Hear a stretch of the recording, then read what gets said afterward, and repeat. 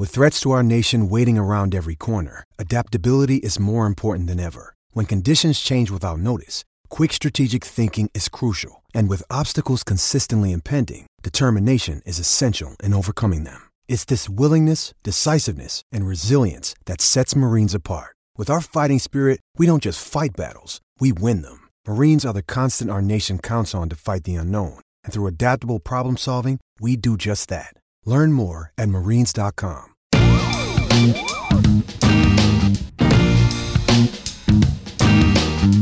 Last week was Christmas. This week, it's a new year, and we've got a brand new episode of Keeping It at 94 for you guys. Episode 3, the first of 2021. What's up? Spencer Davies along with Brian Fritz. Can't wait to talk to you about all the things that have happened in the NBA this past week. Got a lot to address, including this very tumultuous season where we don't know what's going on because the standings are flipping, it seems, every day. And players seem to have these inconsistent performances, but we are enjoying what's going on because it is NBA basketball. Side note, would like to share, because Brian and I like to start out this podcast by sharing what's going on in our lives. Want the good news or the bad news first, Brian? Let's get the bad news out of the way.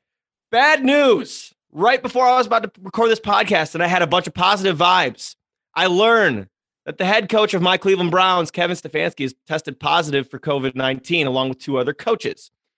Reason this is bad. It's been 18 years since my Cleveland Browns have been in the NFL playoffs. Now, it looks like they're not going to have their head coach for that first game.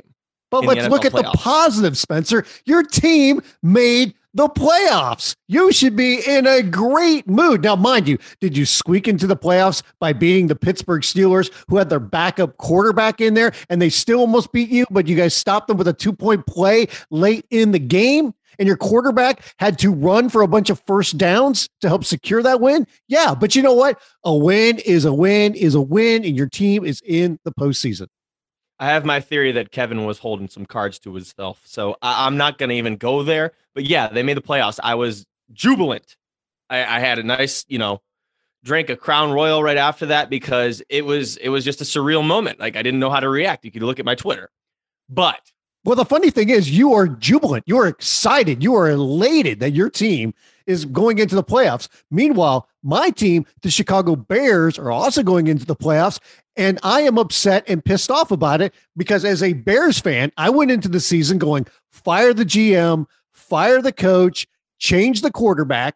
And they did none of that. In fact, they went out and got Nick Foles, who's even worse than Mitch Trubisky.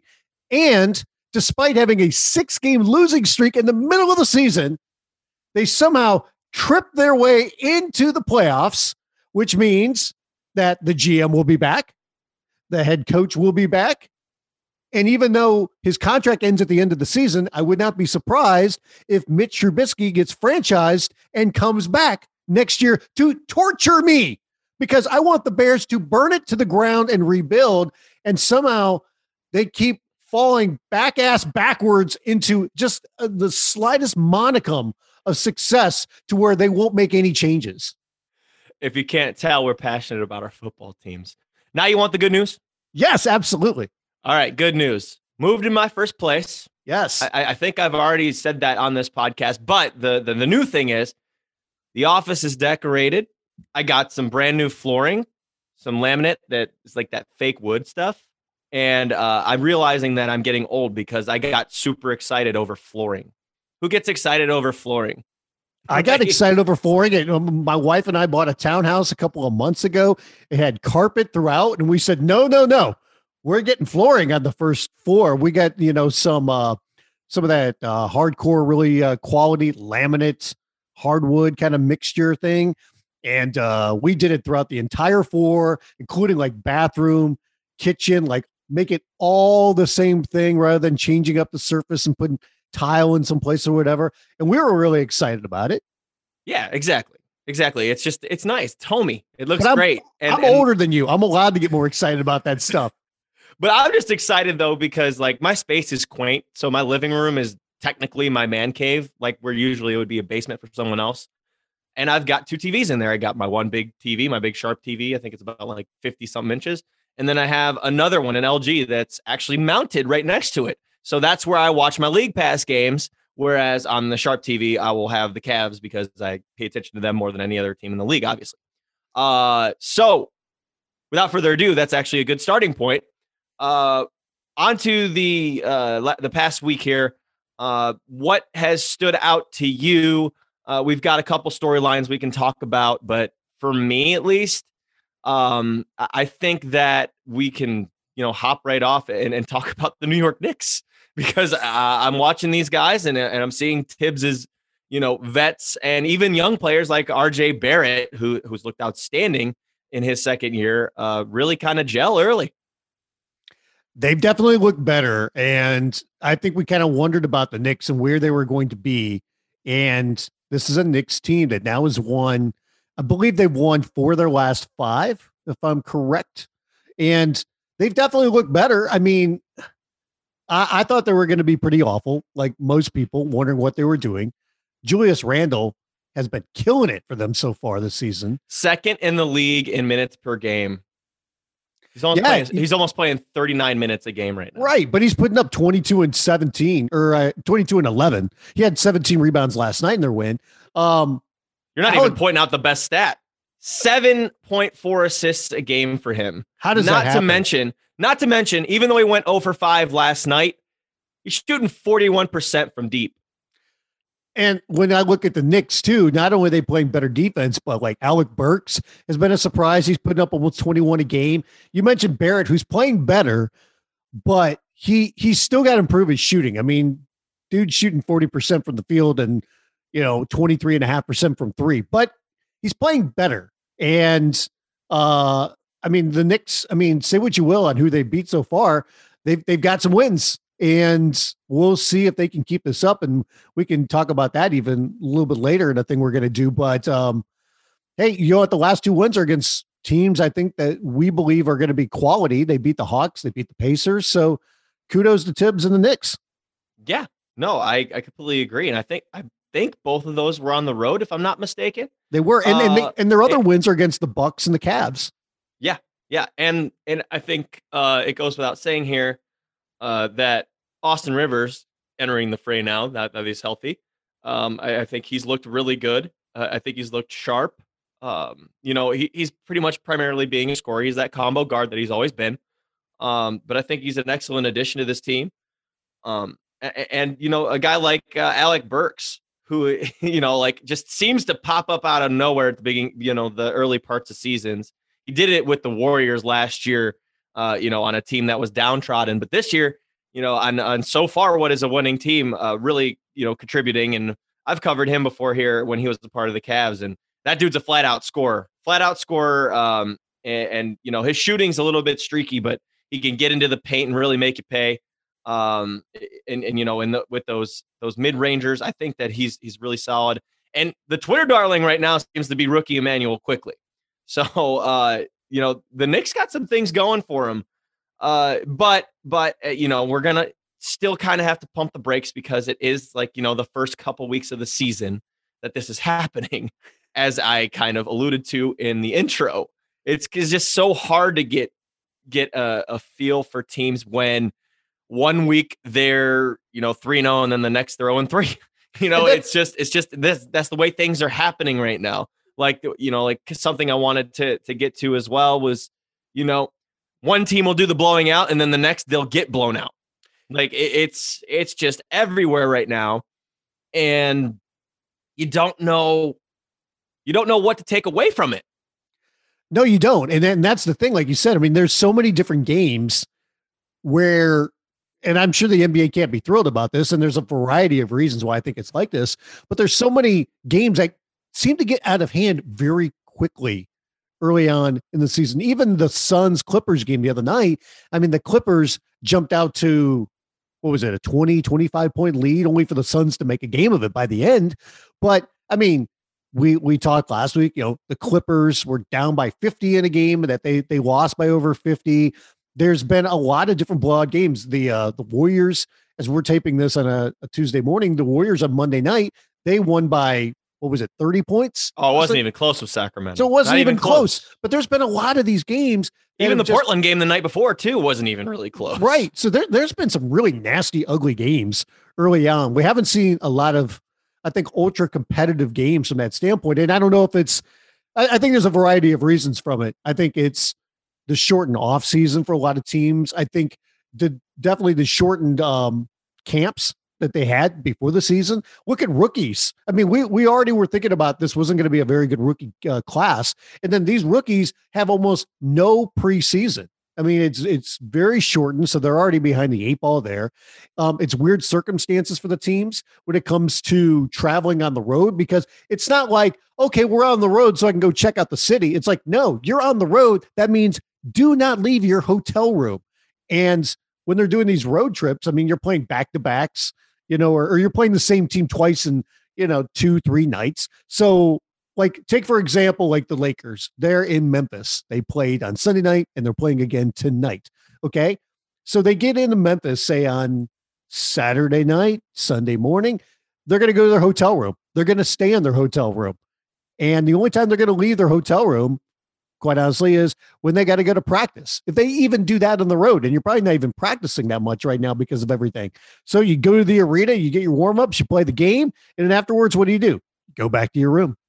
And that's what you do. I mean, so it's there's a mental and a physical aspect to what everybody's having to go through. We saw it in the bubble last year, but this is kind of a different thing that guys are going to have to adjust to.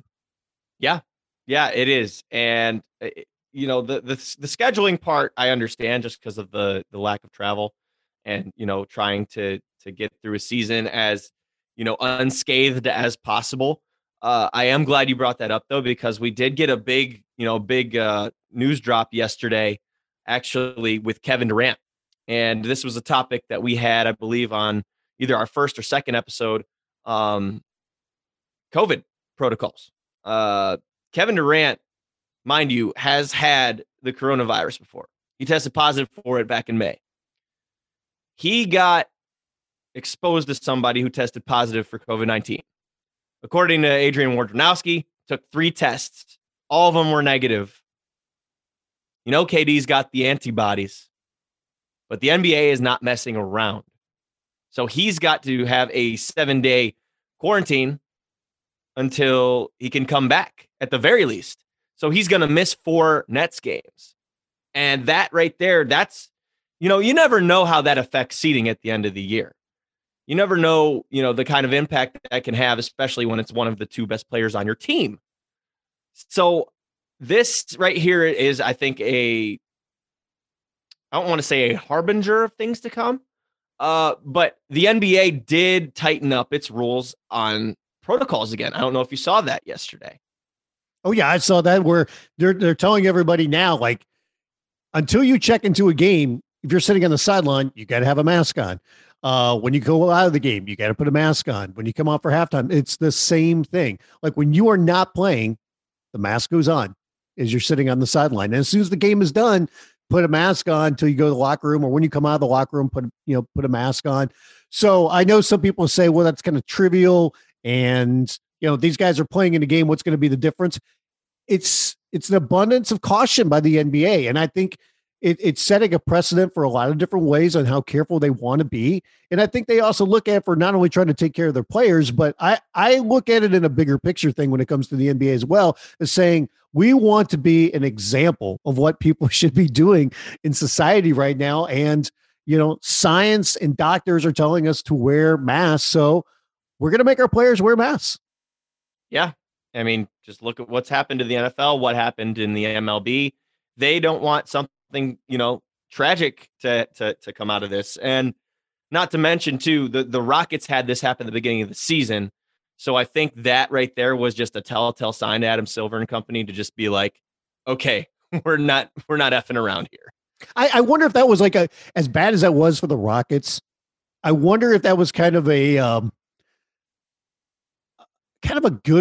good thing for the NBA to have to deal with that so quickly, if they had to deal with it, just so they could immediately say, what are we going to do? How are we going to react to this? And then we can build off of that. Because otherwise, I mean, we knew that was going to happen at some point in the season. Yeah, it had to. I mean, it's probably going to happen again. Pandemic. Yeah, there's no question. The hope is that there's not an outbreak and that it happens via, an outside contact, not within the locker room. That is the ultimate goal. And the primary goal and the only goal is that no one gets it, but that's just not realistic. Right. So we addressed the COVID protocols, but we did mention the blowouts earlier. I did want to get to this. The Golden State Warriors all of a sudden have won 4 out of 5. Stephen Curry looks like Stephen Curry again after everyone was questioning him for a week. Idiots. So are you calling me an idiot? A little bit. Are you calling me an idiot?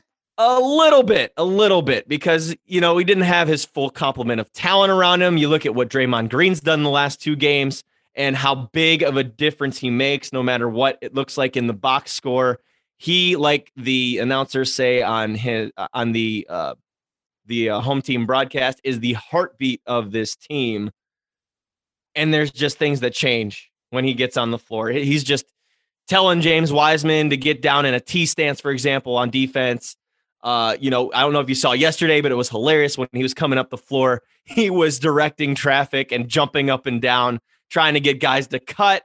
There was just all sorts of these like intangible things that Draymond makes a difference in.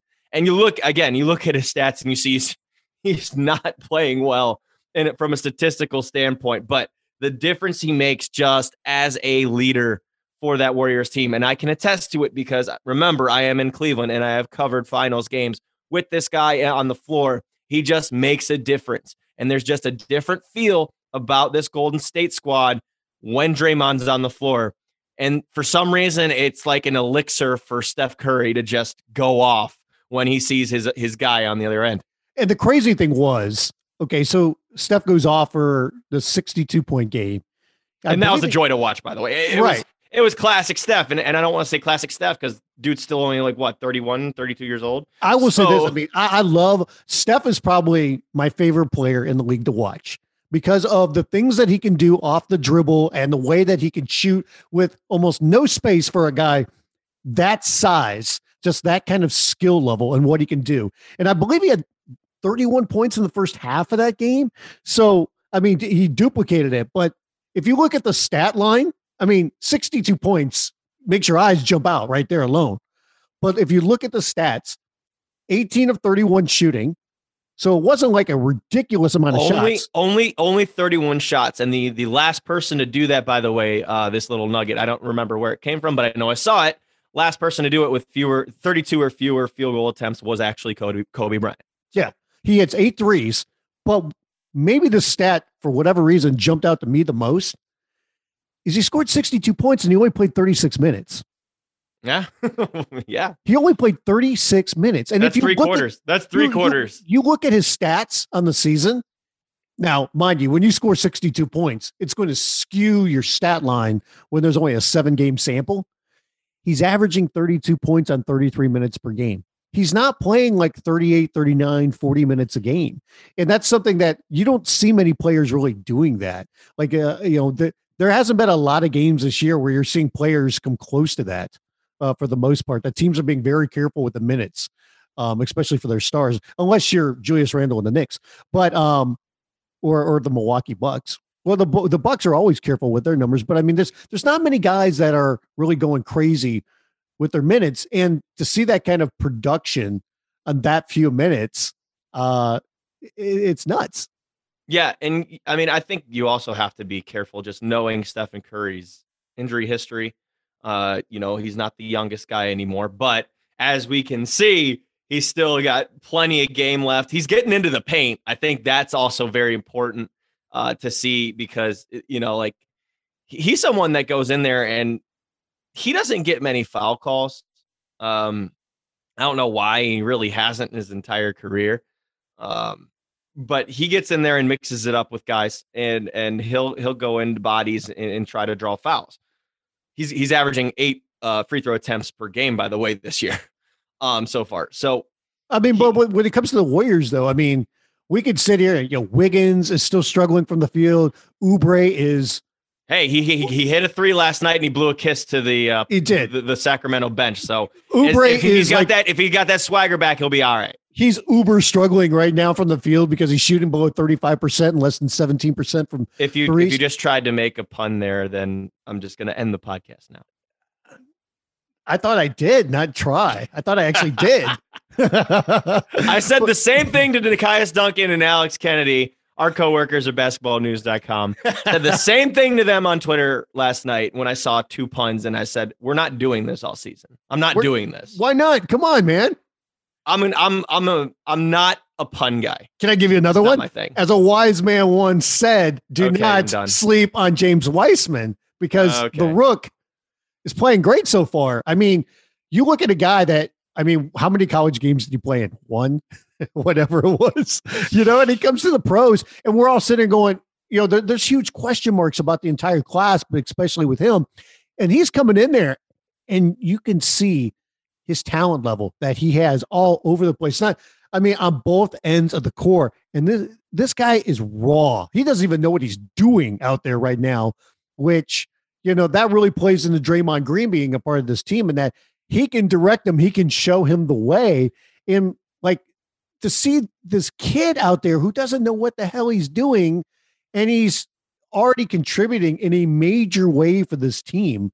And to see just this ball of clay and you wonder what he's going to be molded into, it's going to be fascinating to watch. But I mean, I've been incredibly impressed by him so far. And that's what I was referring to earlier. Draymond telling him to get down into a T stance. He was asked James Wiseman's difference between the 2 Blazers games that the Warriors have played so far. And the one, he said he was playing a pick and roll defense, but he was standing up. So guys were getting past him. This game, he was in a T stance. He was, getting in people's way. He was using his length to force, passes and to really disrupt the flow of the offense that the Blazers had. And that just one thing there, again, as a leader for Draymond to do that and for him to teach James these things, one of the best defensive players in, possibly NBA history to be in James Wiseman's ears. That is just amazing for his development. I think so too. And I mean, I wondered about what these rookies are going to look like this year, and how much guys are going to contribute. And Wiseman was one of the guys I think everybody kind of wondered about, like, are the Warriors how much are they going to use him and what can he actually do? And so far he's been great. And I mean, the Warriors, they're 4-3. We'll see if they can keep it up. I still have a lot of question marks, as I'm sure a lot of other people do. But I mean, I didn't know what this Warriors team was going to be like this year. I mean, the second that you lose Klay Thompson, you've got stuff back. You don't know what Draymond's health is going to be. You don't know what kind of player Wiseman's going to be. You know how everybody's going to fit. I mean, it's just question after question after question. And it's an early sample size, but I mean, they're starting to play a lot better now that everybody's kind of getting their sea legs under them. Right. And let's go to their opponent, the Sacramento Kings. You mentioned James Wiseman. Tyrese Halliburton, he's been down with an injury the last few games, so they've started to kind of struggle a little bit. And you know what struggle always leads to? It always leads to kind of some dissension. And we see Marvin Bagley's camp, I believe it was his family actually, go out on Twitter and demand a trade request for him because he's not seeing action close to the end of games. But that's also because, he hasn't produced in those situations. So he comes out last night. He looked like it was really getting to him. It looked like the pressure was getting to him a little bit. And then we go ahead and see De'Aaron Fox's father go out and say that, that there's a trade necessary, or there's, we're not playing the same way we were playing before. Halliburton or whatever, and that they miss him, and that, Bagley's not getting the job done, whatever it was. I just don't know where you stand on this, and it's their business. I don't start nothing. Okay. But it's just, I feel like when family, when friends, try to leak these information and kind of, cause a rift. It's just, it's not fair on the players, and I don't think they realize how it affects and has a ripple effect on everybody in that locker room. So I don't know if you saw the Marvin Bagley stuff. I don't know if you saw De'Aaron Fox's father get on there. I think there was one more on King's Twitter, maybe a parent or a sister or a brother, some other player on the team. I think it was Rashawn Holmes, maybe Rashawn Holmes' family or something. But I just feel like this is not the place to do that. If you have these gripes, you do it actually in the front office. Call the front office, get in touch with them, but don't put out dirty laundry. I agree, because things need to stay in the locker room, and you don't want to get family members involved. You don't want it to spill out to social media. I don't think it's fair to either player. I mean, who knows what is going on behind the scenes, but I will say this: family members a lot of times are only going to hear one side of the conversation as well. So you don't know the whole thing. Now, maybe it's an accurate side, but there is the element of this is part of a team and team chemistry. Family members are not there. They can be kind of on the periphery, but there's a different thing that goes on in the locker room with the team. And if you've got problems, that's where it needs to be sorted out. You don't want this to get public. Then you definitely do not want family to get involved in this, because then it just makes it so much messier and nastier. I mean, look at the ball situation that we saw, and we all saw that coming from a mile away, and what that's done, to Lonzo, especially when he came into the league. I mean, luckily, nothing like that so far has happened with LaMelo, but I mean, you don't need that kind of extra drama involved. And if there's problems in the locker room between De'Aaron Fox and Marvin Bagley and the rest of the team, it needs to be sorted out that way. And if it's that big of a problem and they need to make a trade, then that's up for team management to take care of. But we don't need to hear about dirty laundry spilled all over social media. And of course, everybody eats it up. That drama sells. Don't give me, that. People, we wouldn't be talking about this stuff if it wasn't out there. And it's Kings as well. I mean, it's bad enough to happen to anybody, but to happen to the Sacramento Kings. This is Kang's Central right here, because you already had the Buddy Hield drama coming into the season. A lot of people were down on them, but they had a good start to the season. And Tyrese Halliburton was looking great alongside De'Aaron Fox. De'Aaron Fox looks great. Even Harrison Barnes is playing a solid role, and they got off to a good start. But it literally took 2 weeks for this to come out. But my thing is, you have access to the front office. It's literally your family, your blood, your friend. I mean, literally, it takes one phone call to Monte McNair to say, "Hey, what's going on here? Let's air this out. Let's talk about this," instead of making it public and putting all that pressure on those players.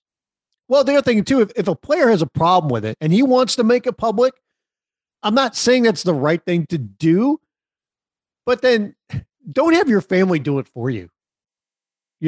Or even, I mean, if you have that big of a problem, sometimes it's out of their control, though. It's not, it might not be their opinion. Right. I mean, sometimes puts them in an awkward spot. Well, there's two things that. One, a player could be complaining and voicing the complaints to a family member who then spills it out in public, or a family member can see stuff that's not really happening and put it out there and put the pressure on everybody involved as well, because they're misreading the situation or they're speaking out when they shouldn't be, which, I mean, I understand the frustrations that go into it, and especially when like Marvin Bagley's dad is out there, talking about different things. I'm like, keep it to yourself. Do you not realize what kind of story this is going to be? Do you look at the ramifications about this? Look what it's going to do, to the organization, to the player, to everybody involved. I'm like, sometimes you just got to shut your trap. Okay. It's just keep it in, I mean, that's, we all know about the perils of social media. Right. And, I mean, we see it time and time and time again in the NBA and every walk of life. And we've seen this story before in the past. And again, I don't want to start anything. I'm not that guy. It's just something that irks me. I just hate when dirty laundry is aired out for everybody in the world to see. Well, you missed out then, because I know that you probably saw some of this, but you being younger than me, when the Shaq and Kobe drama hit its peak, that was some of the most ridiculous things ever, quite honestly. Just the things that came out of that. And that was really before even social media. Can you imagine if a situation got bad and now? Yeah. Actually, you know what? This is something that I didn't even think of, but let's bring it up. What is with Shaq going after Rudy Gobert? I don't know. Shaq likes to pick on different guys. He shouldn't need to do this. He's a Hall of Famer. And Shaq's like, better than this. What's his issue? What's his issue with someone getting paid? I don't get it. I mean, is it because he sees that Rudy Gobert isn't the best offensive player, but he's one of the best defensive players in the entire league. He got paid. He wasn't a high draft pick. He was like in the late 20s. I just don't see why you got to start something. What is it in Shaq's blood that wants to be like, I'm better than every big man that's ever lived, including in the new era. Right. Now, I do like that competitive edge. Don't get me wrong, but when I feel like this is a little personal. It definitely is. I mean, look at the stuff when it went after Dwight Howard, and mind you, they both played for the Orlando Magic and the LA Lakers. Okay, we all went after Dwight for years because of, number one, the personality, but also because of the person he wanted to become on the court, and that he wasn't playing to his strengths, that he wanted to be some kind of offensive force. Or like, your offense comes from you playing defense, from getting offensive rebounds, from running up and down the court, from different things like that. So play to your strengths. And Shaq went after him after all of this. I'm like, so now you want to go after Rudy Gobert, who plays to his strengths and who got paid? And by the way, if somebody's going to offer you that money, what are you going to say? No, I think you're overpaying me. Nobody does that. Well, I mean, Shaq he's smarter than that. He's better than that. I mean, I hate the term, but he's a hater. He is a hater. He's a hater, dude. If he wants to gripe about people getting paychecks, I'm like, everywhere I look, I see Shaq pimping something out there, whether it's for the General or Papa John's or Icy Hot or whatever. I mean, slap the guy a Fifsky and it looks like he'll promote it. And I'm like, come on. I mean, that good for you if you want to do that. Somebody wants to pay you money to promote something, go for it, but it's just like, I don't understand why he wants to go after everybody and their game. I'm like, if you want to fairly critique it, fine, but he takes it too far, too many times. He does take it too far. I mean, like, even I understand entertainment, and Inside the NBA is one of my favorite shows. Sure. I love how silly Charles Barkley is. I've got mentioned on Inside the NBA before. I love when him and Shaq get into it. It's great. It's perfect television. I love it. I know that Nikias, our coworker, I know he hates it because there's no actual value in basketball analysis on the show. But with Shaq, I just don't get. I don't get it. I don't know. I don't know how to expand this further into a thought, but it just has me scratching my head, especially now that he's getting up there in age. Like this isn't you're not 25 anymore, man. No, he's not. Like stop hating on the current generation. I think the big man is actually in a resurgence right now. You should be on their side. Like, I don't know if Shaq gets upset because every time we put out like these top 10 lists and Shaq's like on the edge of making the top 10, he's when he probably thinks he should be like top 5 player of all time or something. I don't know. I don't know what exactly. And he was amazing. I remember watching him growing up. I'm not an idiot. I know how good he was. I know he could rip down a rim and break a backboard and just use his ass to just get position inside and dunk over everybody. I know that. He doesn't need to tell me every day. I was in Orlando when, he came on, when they drafted him. I remember I was at that game, the infamous one where if you see the highlight of Shaq, like sliding down the court in a Magic uniform, diving after a ball and whatever. I was at that game. I was at plenty of those games, in fact, for part of his career, with the Magic, I was working for a sports radio team or station, and I was covering some of those games. And I definitely covered it when he came back with the Lakers, so we've seen this guy's career. I mean, there's no doubting, how dominant of a big man he was, but just be secure in your numbers. Yeah, I was going to say, don't be so fragile. Like, you're literally one of the best of all time. Just stop. Okay. Brian, let's go into this. Let's go maybe take a minute, maybe 90 seconds on is this who they are? So I thought this was a good idea on your part. Just 6 teams, whether it's good or bad, that you have listed here. We've kind of already touched on the Nets last week, but I did want to go into this because they have lost 4 out of 5. I don't know if this is who they are. We know that it's not who Kevin Durant and Kyrie Irving are because they're very clutch. They have the clutch gene. You know that in the playoffs that they're going to deliver. Kevin Durant did miss 2 shots that potentially could have won or tied things going into overtime. One against Washington, the other, I believe it was against Charlotte in the last 4 out of 5 games that they have lost, actually. And the thing that's concerning me here most is not their scoring. They're gonna score. Look at their team. But the defensive end of things is not looking pretty. They're in this 4 out of 5 little slump they're having here early season. They're giving up 120 a game. That's not going to cut it, boys. Not going to cut it. You got to shore it up. I think that Scott Hale, who is, our upper boss here, he made a great point. Who on that staff is a defensive specialist that's going to teach them that?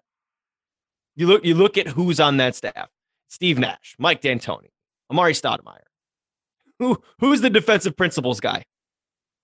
They don't have one. And that's why when we were talking about going into the season, that I truly wondered, and I know the Nets came out blazing in the first 2 games. Everybody's like, oh my God. But this is one of the questions that I, like some other people, have had about this team going into it was, are they going to play enough defense? And we'll see how the season goes along, but like, they're not exactly wowing people with the defensive effort so far. And that's why I even wondered, like, could they finish as a top 4 team in the East? I mean, they're going to make the playoffs. I don't expect them to have that many problems, but I don't know what kind of moves they can make. And I think it's got to come internally. It's just got to be, everybody's got to play harder. Durant, I think, is a good defensive player, obviously, but everybody else on that team, I'm sitting there going, I don't know. I mean, DeAndre Jordan starts when he should not start. I mean, no, he's and only I've starting made this because point multiple times. It was actually in my column. I wrote a column. I said the Nets should tread lightly and learn from the Clippers' mistakes. Right. Year one. You're starting DeAndre Jordan because he's friends with Kyrie Irving and Kevin Durant. That's the I even said DeAndre Jordan. He's been there, done that. He's paid his dues. Don't get me wrong. Yeah, he deserves playing time. He does. But when you have someone like Jarrett Allen, who consistently gets these double doubles, protects the paint, has more leaping ability now because he's younger than DeAndre Jordan. You have somebody who can really be a disruptor, who can move laterally and guard pretty much 1 through 5, as compared to this aging guy who is losing a step because, that's what Father Time does. Again, DeAndre Jordan, hell of a player in his prime, but to be taking away playing time from a developing, I don't want to say star, but, cusp of that, edge of good, between good and all-star, like a player like that who makes a significant difference. If you look at plus minus, if you look at, the bench unit when he comes in and paces that, along with usually who is Karis LeVert, those guys right there are who should be seeing, at least probably 30 minutes a game. I totally agree. And I understand it's kind of a ceremonial thing that he starts, but I think it sets a bad precedent. And when you look at this team, Karis LeVert has been struggling early on the season. Taurean Prince has been struggling early on. They've now lost Dinwiddie. We'll see how big of an effect that's going to have. Because, they're a deep team, but at the same time, it kind of hurts their substitution pattern and kind of their flow. It puts the ball probably in Kyrie Irving's hands a little bit more than it probably needs to be. But going back to the original thing, like, the only people I think on this team that are really playing defense right now are Durant and Bruce Brown, who's not even getting any playing time. And he probably should be getting some time considering that they don't play any D. That's a good point. All right. We spent a little bit more than 90 seconds on That's there. okay. So it's trial and error. Let's move on to the Boston Celtics. So they are winners of 4 out of 5, actually, after a little bit of a shaky start. I wanted to bring this stat up because I loved it. And it just, further shows of what player development can do. Jason Tatum and Jaylen Brown became the first Celtics teammates to both score 200-plus points in the first 8 games of the season since Larry Bird and Kevin McHale in 1986-87. So that's, I think, the story here. This past week, Jaylen Brown had a career night. I think it was 42 points that he scored, filled the stat sheet in a win. And then right back at it, it was Monday in Toronto that Jason Tatum dropped 40 in a game, and it was not even close against the Raptors. So for me here, I'm thinking that this team is in good shape.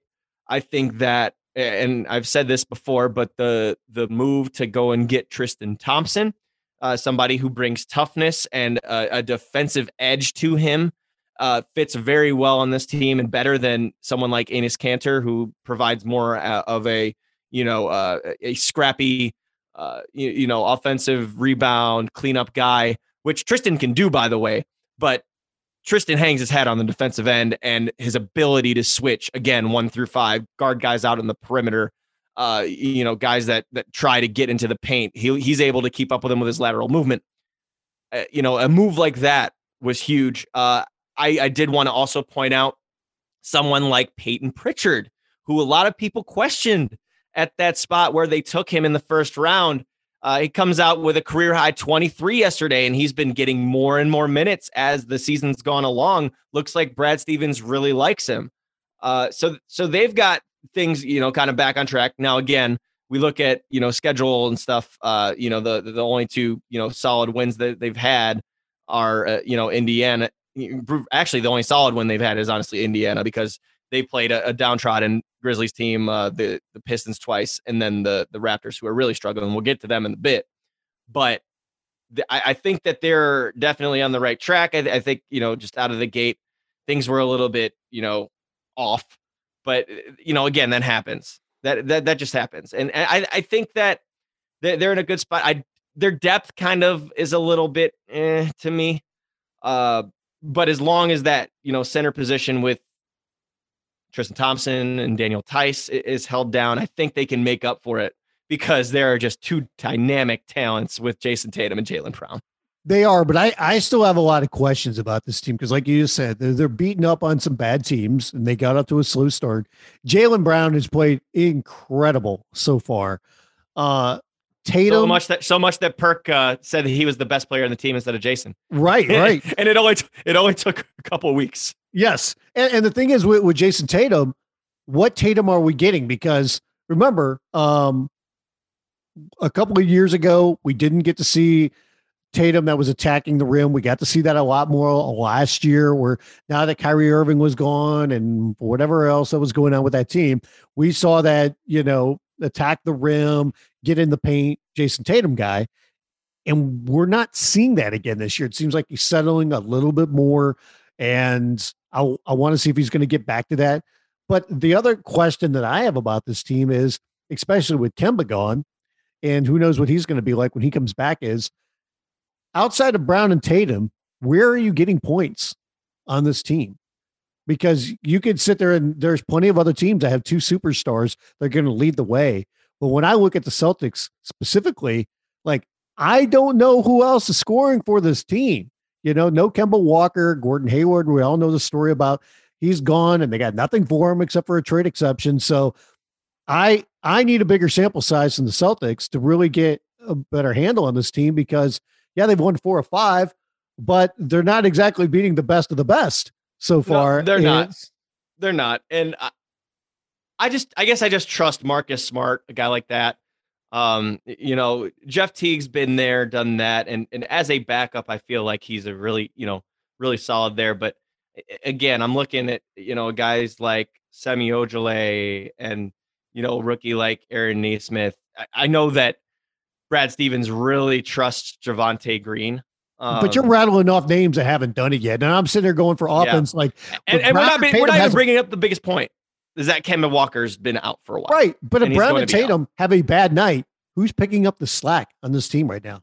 Yeah. It's going to have to be Marcus Smart. It's going to have to be someone like a Shemi Ojale or perhaps even a Daniel Tice. That's tough right there. That's again, I mean, you're depending on those guys or a rookie like Pritchard. That's not a good thing. But how many times are we going to see an off night from either one of those two? Even if one isn't going. Yeah, it will happen though. Okay. All right. I see you. All right. Let's move on. Everyone wants to talk about this, and we already have a major podcast for this city, by the way. Dishes and Dimes.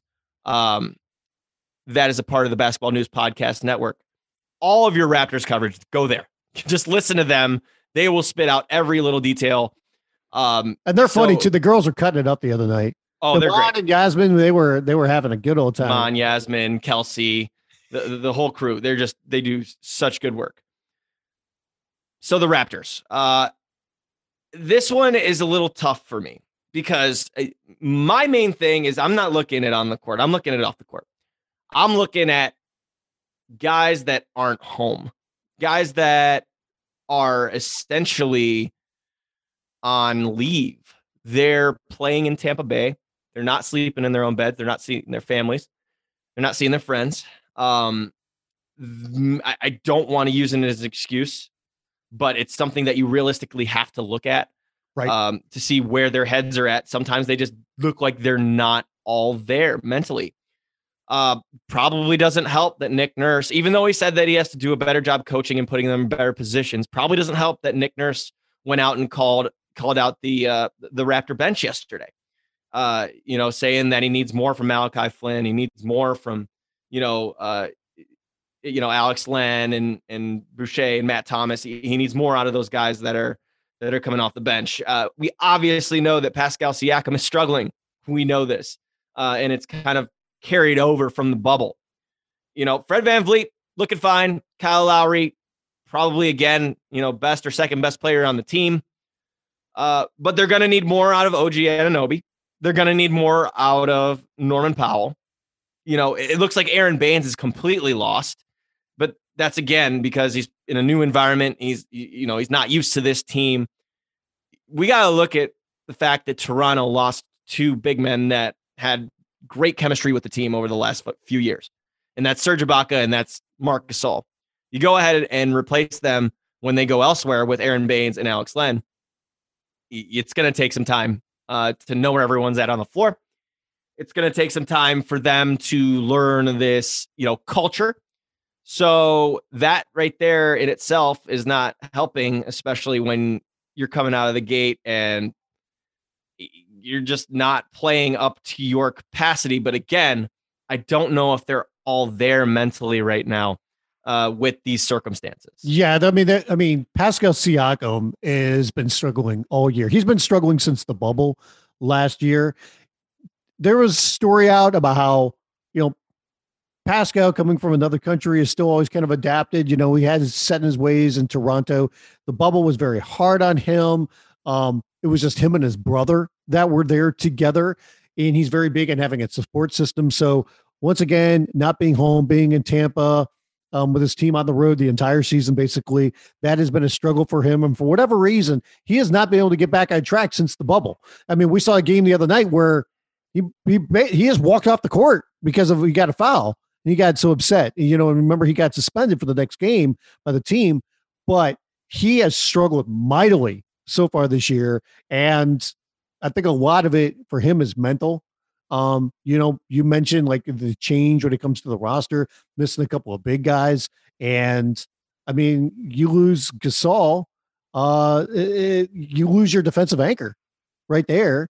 I mean, Aaron Baines has not played up to what everybody thought he was going to play like so far this year.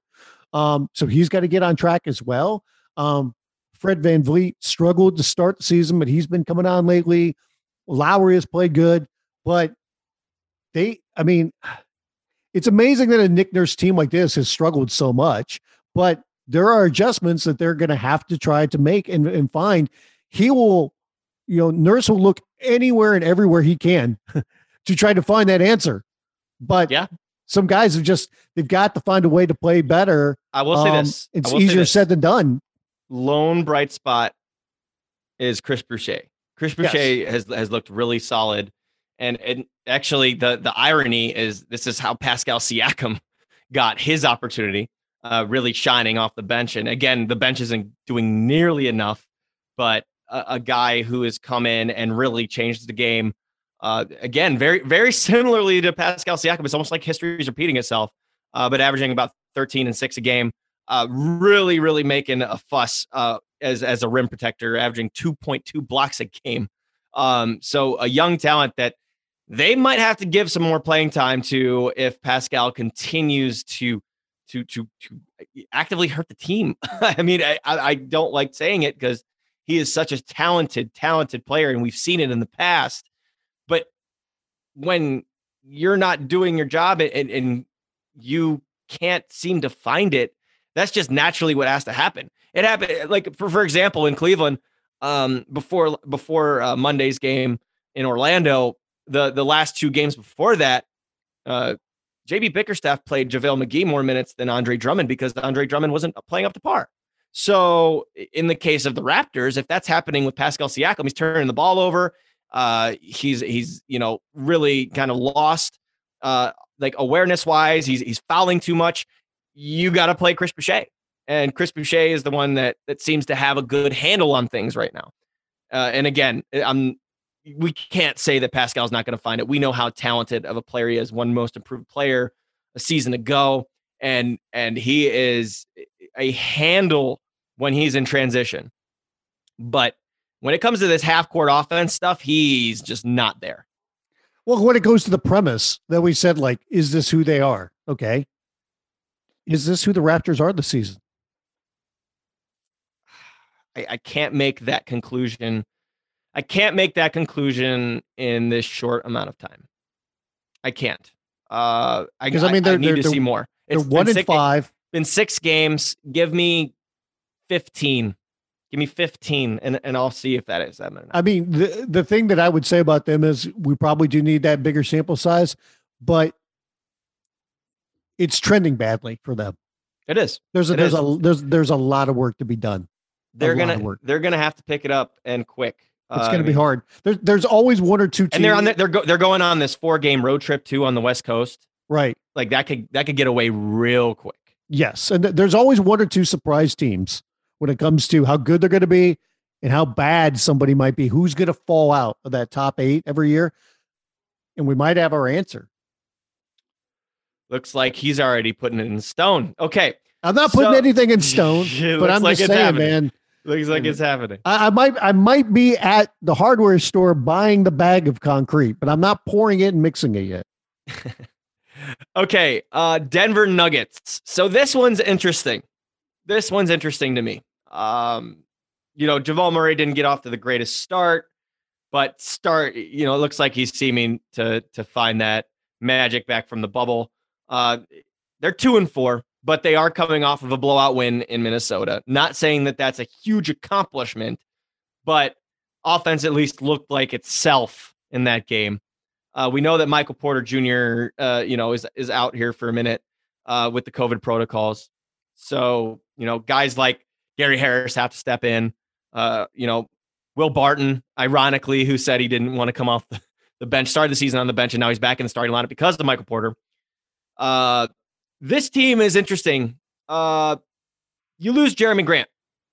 Jeremy Grant is probably your best defender last year. He's probably the guy that you stick on the opposing team's best player and try to make it havoc on him. I'm not seeing that guy on this roster. I'm not either. I mean, we could sit here and talk about the 2 stars when it comes to Murray and Jokic. And Jokic has played exceptionally well again. God, I love watching him play. Porter is great on offense. He is a sieve on defense. He has got to pick it up because where are the answers defensively for this team? Gary Harris, he still isn't playing up to the level that we thought. Barton's been struggling a little bit as well. It's got a lot of it's got to be on Porter. It just has to be. I mean, if he's going to take that next step, that's what he has to do. I mean, they need better defense, especially from their wing positions.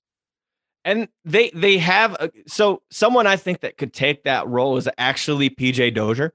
A young guy. He got some pretty significant minutes in the bubble last season with Will Barton, obviously out with injury. I think that could potentially be somebody who does take that role.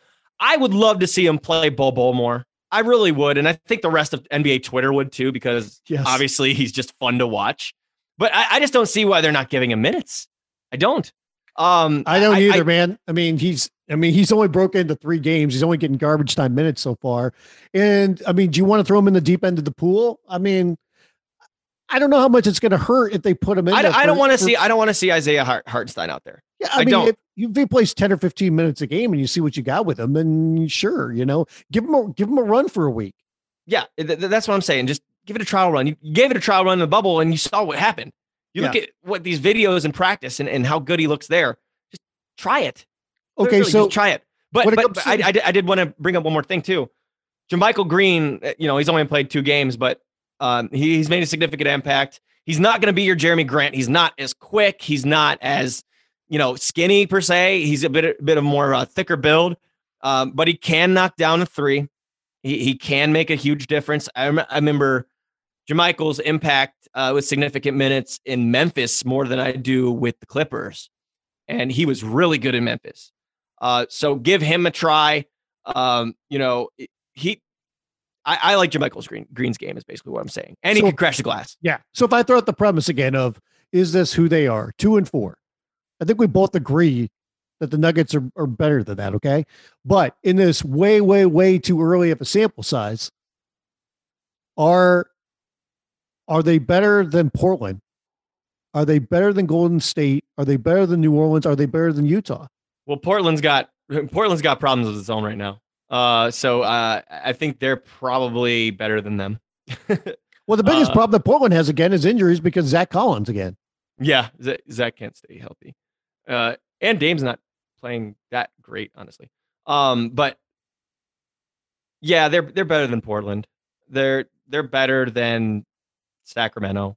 I don't know if they're better than Utah though, because I mean, no. That was the question last year because I mean, they beat Utah. Not when Utah's got Bogey back too. No, right. I mean, the only reason that Denver advanced in the playoffs over Utah is because of a Mike Conley miss, 3-pointer that went in and out, and we still don't even know how that ball didn't go down.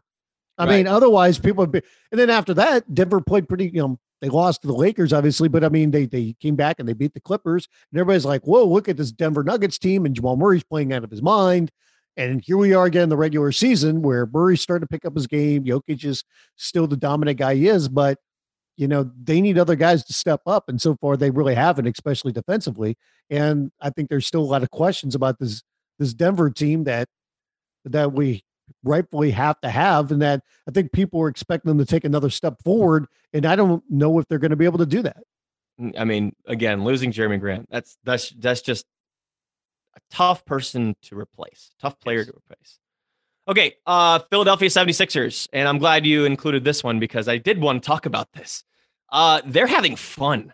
They're having a lot of fun. Tobias Harris, the reigning Eastern Conference Player of the Week, playing very well. I know everyone razzes on that contract, but it looks like under Doc, as he's been reunited with the guy who he had his best season under in LA, looks like he's playing up to his potential again.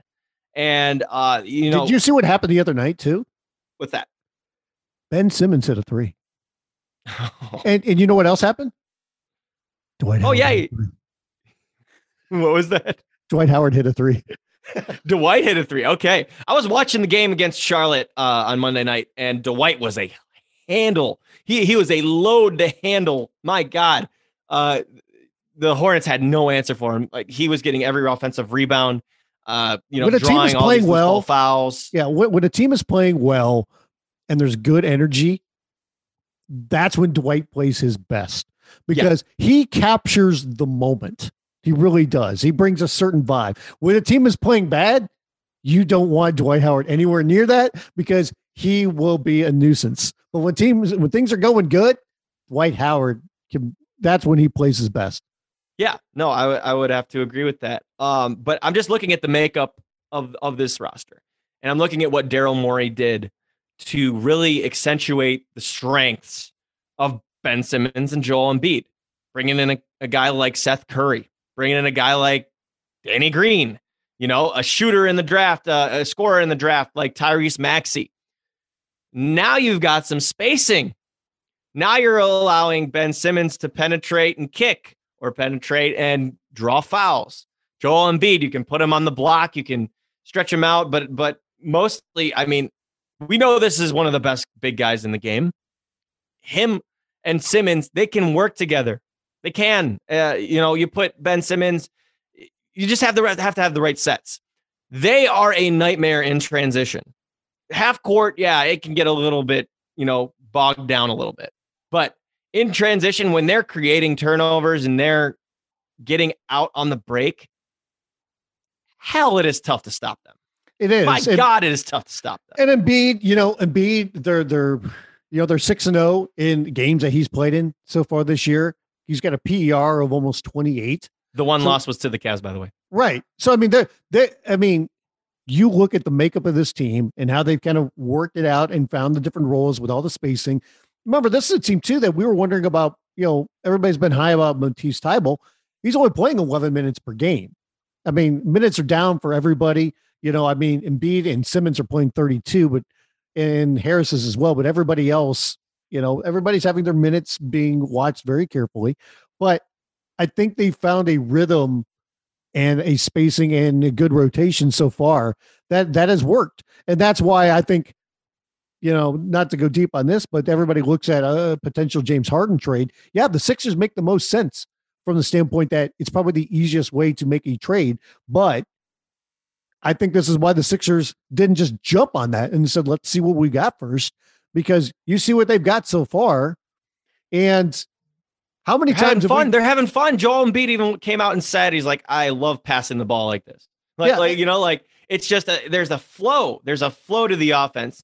And again, their defense is looking amazing. Their defensive rating is 99.8 right now. Right. So when I look at this team and I sit there, how many times have we said, especially last year, we've been teased by the Sixers for the last, 2 years plus this year going, how good are they going to be? A couple of years ago, we thought they're going to be really, really good. And they were, and they got knocked out of the playoffs on Kawhi Leonard 3 that dangled and bounced on the rim for a half hour before it dropped and knocked them out. And then last year, we saw a team that had the roster changed and it just didn't work with the style of ball. But people going into the season, people still had high hopes of them. And I think those hopes have been tempered a little bit going into this season because we've been teased by them so much, but they're starting to play that expectation because I think they've got the right makeup. I still think there's probably another move they need to make at some point in the season, but so far, I don't think the 6-1 start is a joke. I think this really is reflective of how good of a team this is. And Danny Green, we know he's going to get it going. He's shooting 30% from beyond the arc. That's not Danny. I love Danny. Danny is a great guy. He's a great character guy. He's a great team guy. Danny heard all these jokes with the Lakers last year, and Laker fans would defend this guy through and through. But even in the playoffs, especially when he missed a wide open 3 that would have won a game, people, gave it to Danny. And then going into this year, he's hitting 30% of threes. He's always going to be a threat. It's just he needs to get that up to 35% or so. But I feel bad for Danny because he is the butt end of a lot of jokes that are out there in social media. Yeah. And have your fun. Don't take it too far, obviously, as we remember from the finals. But Danny's going to get it going, and Furkan Korkmaz is going to get it going. These guys are not sub 30% 3-point shooters. They're not. They're getting saved from the perimeter by guys like Seth's shooting 54% from deep on 5 attempts a game, and Tobias is shooting 47% from deep on 5 attempts a game. We know these guys like Danny and Furkan are better shooters, so that's gonna even get better, which is good for them because again, if they're winning the way they are right now, when those guys aren't shooting well, then that's great. That's great, and they're getting better shots up. If they play this kind of a defense, if they continue to play like this and you get this kind of production out of Tobias, they are definitely going to challenge Milwaukee to be the top team in the East. It's a fair. Still not there yet, but we'll keep an eye on that situation. Last one for Is This Who Actually, I got one other one too, but let's do these real quick. Okay. Last one for Is This Who They Are? Orlando Magic. So I just watched them play the Cavs Monday night. They're going to play them again Wednesday as a part of a 2-game series, the way that the NBA is doing things. So they're downtrodden by injuries right now.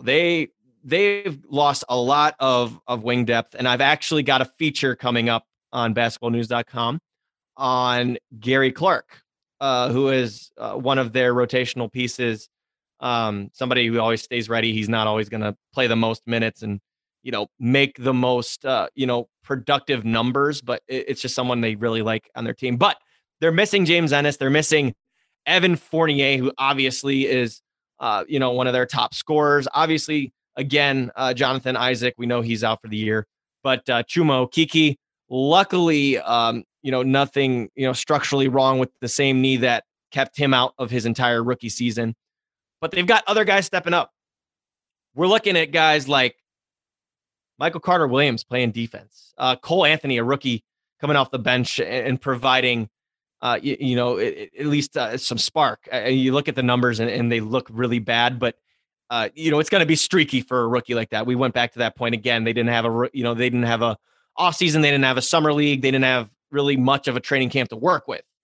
I'm looking at a guy like Khem Birch, who came in and changed the game against the Cavs on Monday, and somebody who I've always actually had my eye on because he's quiet, he's almost like I don't know how to describe him. He does the dirty work. He'll go in there. He'll mix it up with the bigger bodies. He's not, like this crazy scorer, but gets the job done. Really crashes the glass.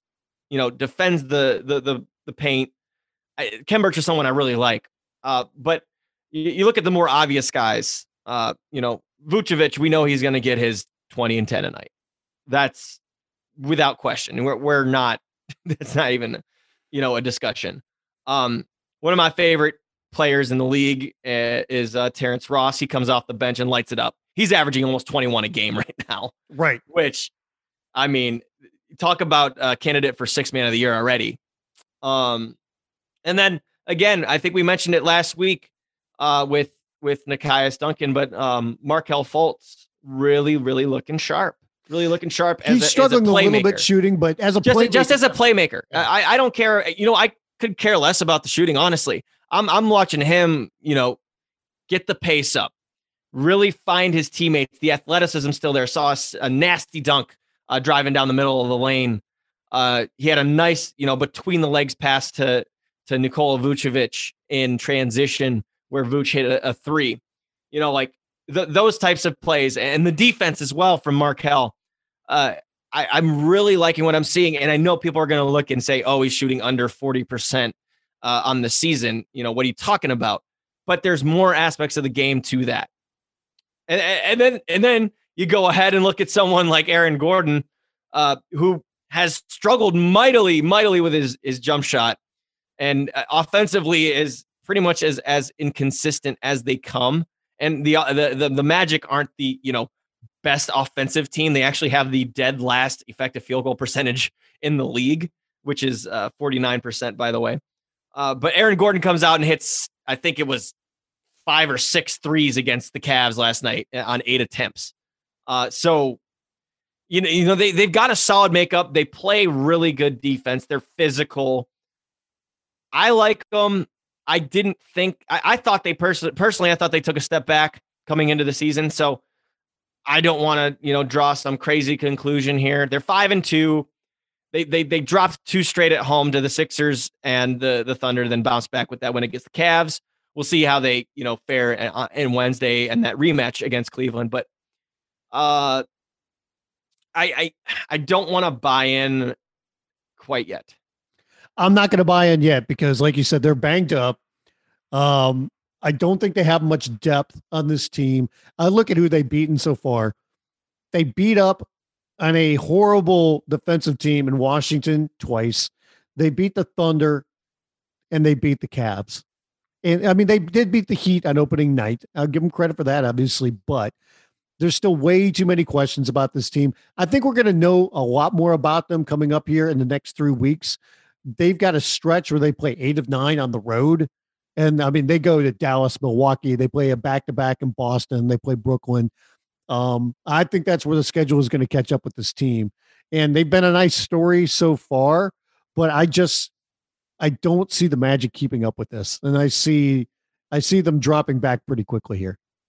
Okay. What's the thing that you wanted to address? Well, there was one other team that I should have put on the list that we can mention really quickly. And I wanted to mention them too, not only because of the record, but because of there's a nice article that Nekias Duncan wrote that's on the front page right now at basketballnews.com.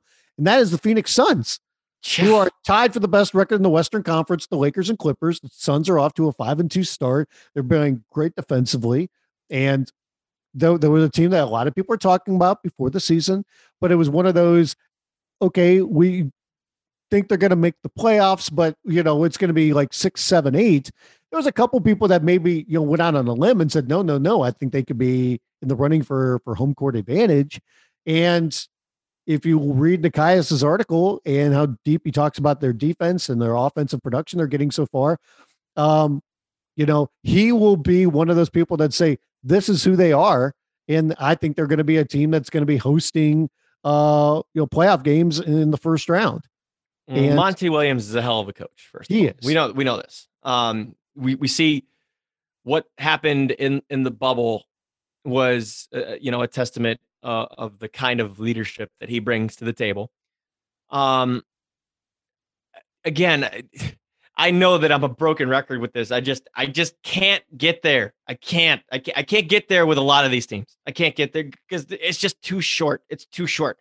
That's why I want to put you on the spot and play this game early. That way we can be accountable, look like dumbasses. What I will say, the player that is standing out the most to me on this team is Mikal Bridges.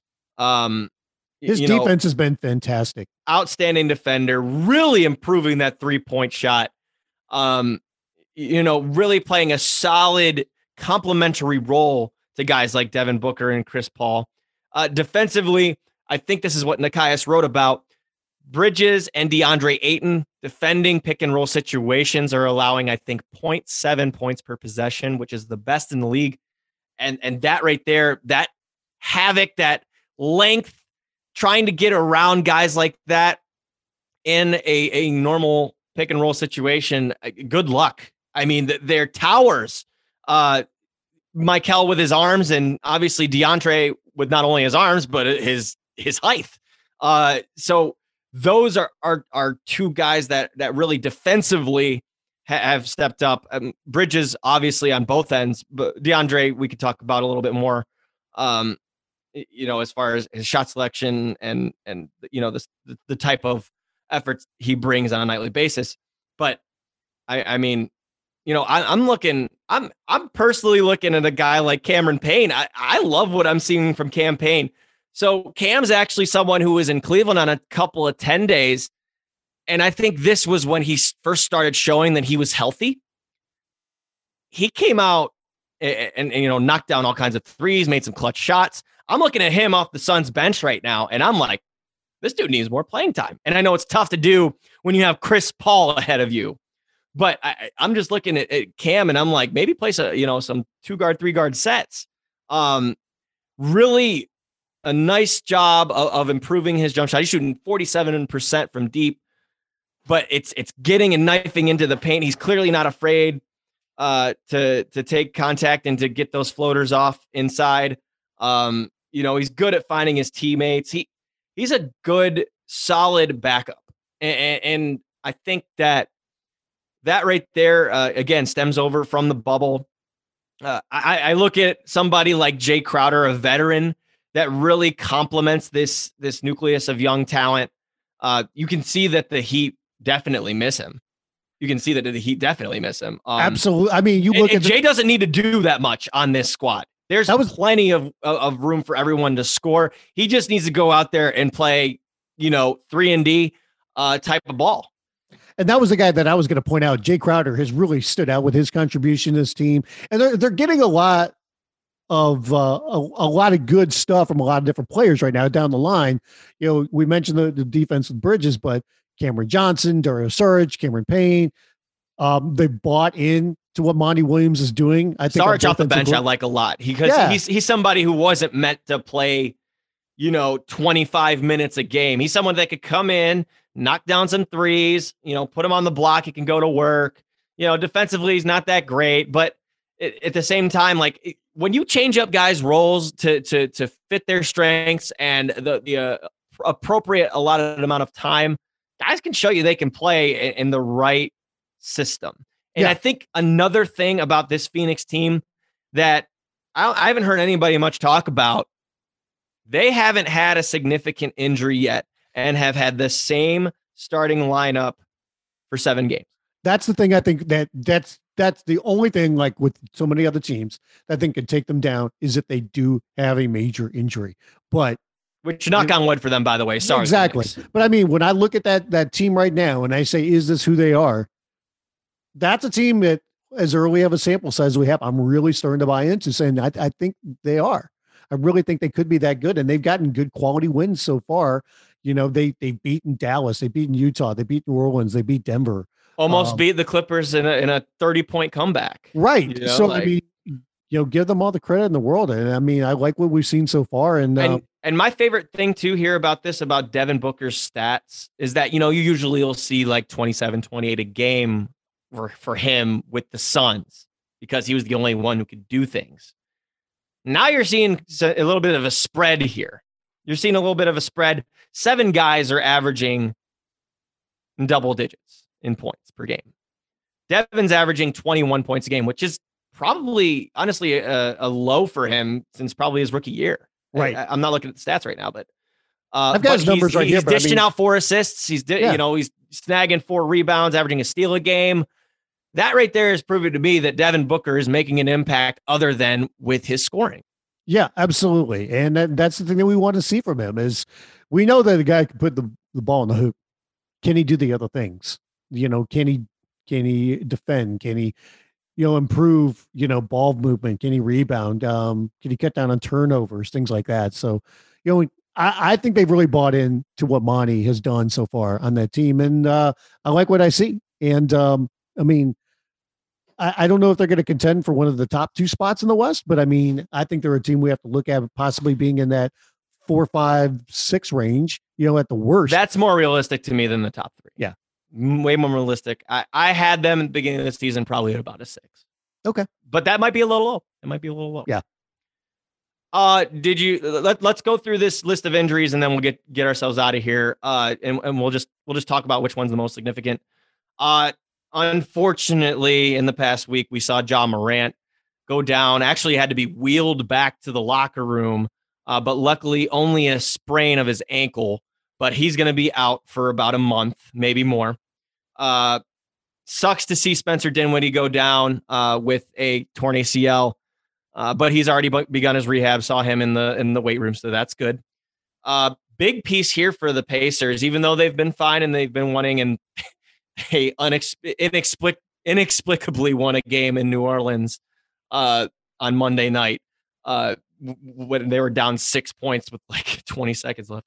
But TJ Warren, he's going to be out for a good chunk of the season after he fractured his left foot. So that sucks because we saw what TJ Warren did in the bubble.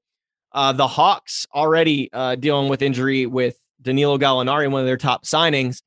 He's got an ankle sprain. And then, of course, the Spurs, one of the upcoming young talents that they have, one of their best defenders as well, Derek White, ended up fracturing his toe. So DeJounte Murray is going to really have to step up twofold for them, and Keldon Johnson, which we've already seen.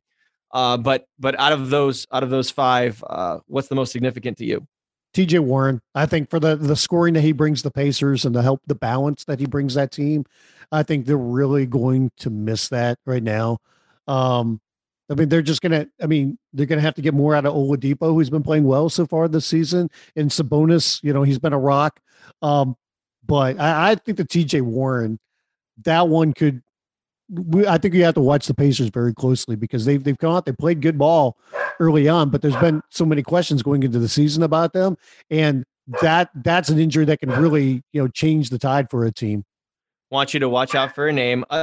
Miles Turner played really good, by the way. But watch out for a name because I watched him against the Cavs, and I've never seen him used like this since probably college. Doug McDermott. Watch Doug McDermott to fill in a scoring role like that off the bench. Dougie McD with his new contract that got screwed up to where he ended up get.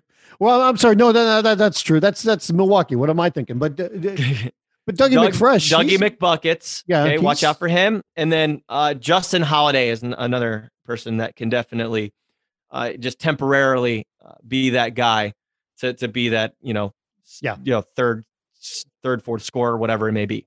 Yeah, so, absolutely. For me, it's Ja Morant for obvious reasons. Memphis, despite some really solid play out of Kyle Anderson, who I haven't seen Kyle Anderson have this kind of usage rate his entire career. I mean, he's really just putting up numbers, man. The 3-point shot, is streaky, obviously, because he's not that great of a shooter, but just the fact that, he's getting into the paint and scoring, he's doubled his 2-point attempts, and he's really, facilitating, grabbing boards, getting his teammates involved. All that's great. But for me, Ja Morant being out for a month is really going to hurt their chances of getting into the playoffs. Yeah, I mean, it's a month. It's a month. A month is a lot. When you look at that entire list of people, I think, and I probably should have mentioned Morant, but I mean, to me, yeah, he is probably the most obvious one because he is going to be the difference between this team having a chance to make the playoffs and not, and missing a whole month, at least a month, and it might be a little bit more depending on how well he recovers. I mean, that could totally tank the team. I mean, you look at what this team is going to be, and people wondered if this could be a year that they take a leap forward.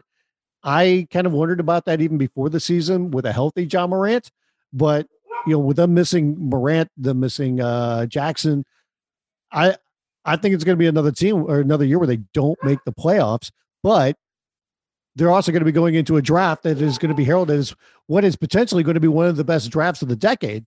And you get another young piece or something you could do with that, then I think it's going to be another year for the let's see what the Grizz can do.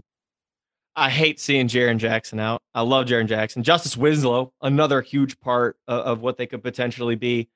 Maybe if they get them back, they'll right the ship.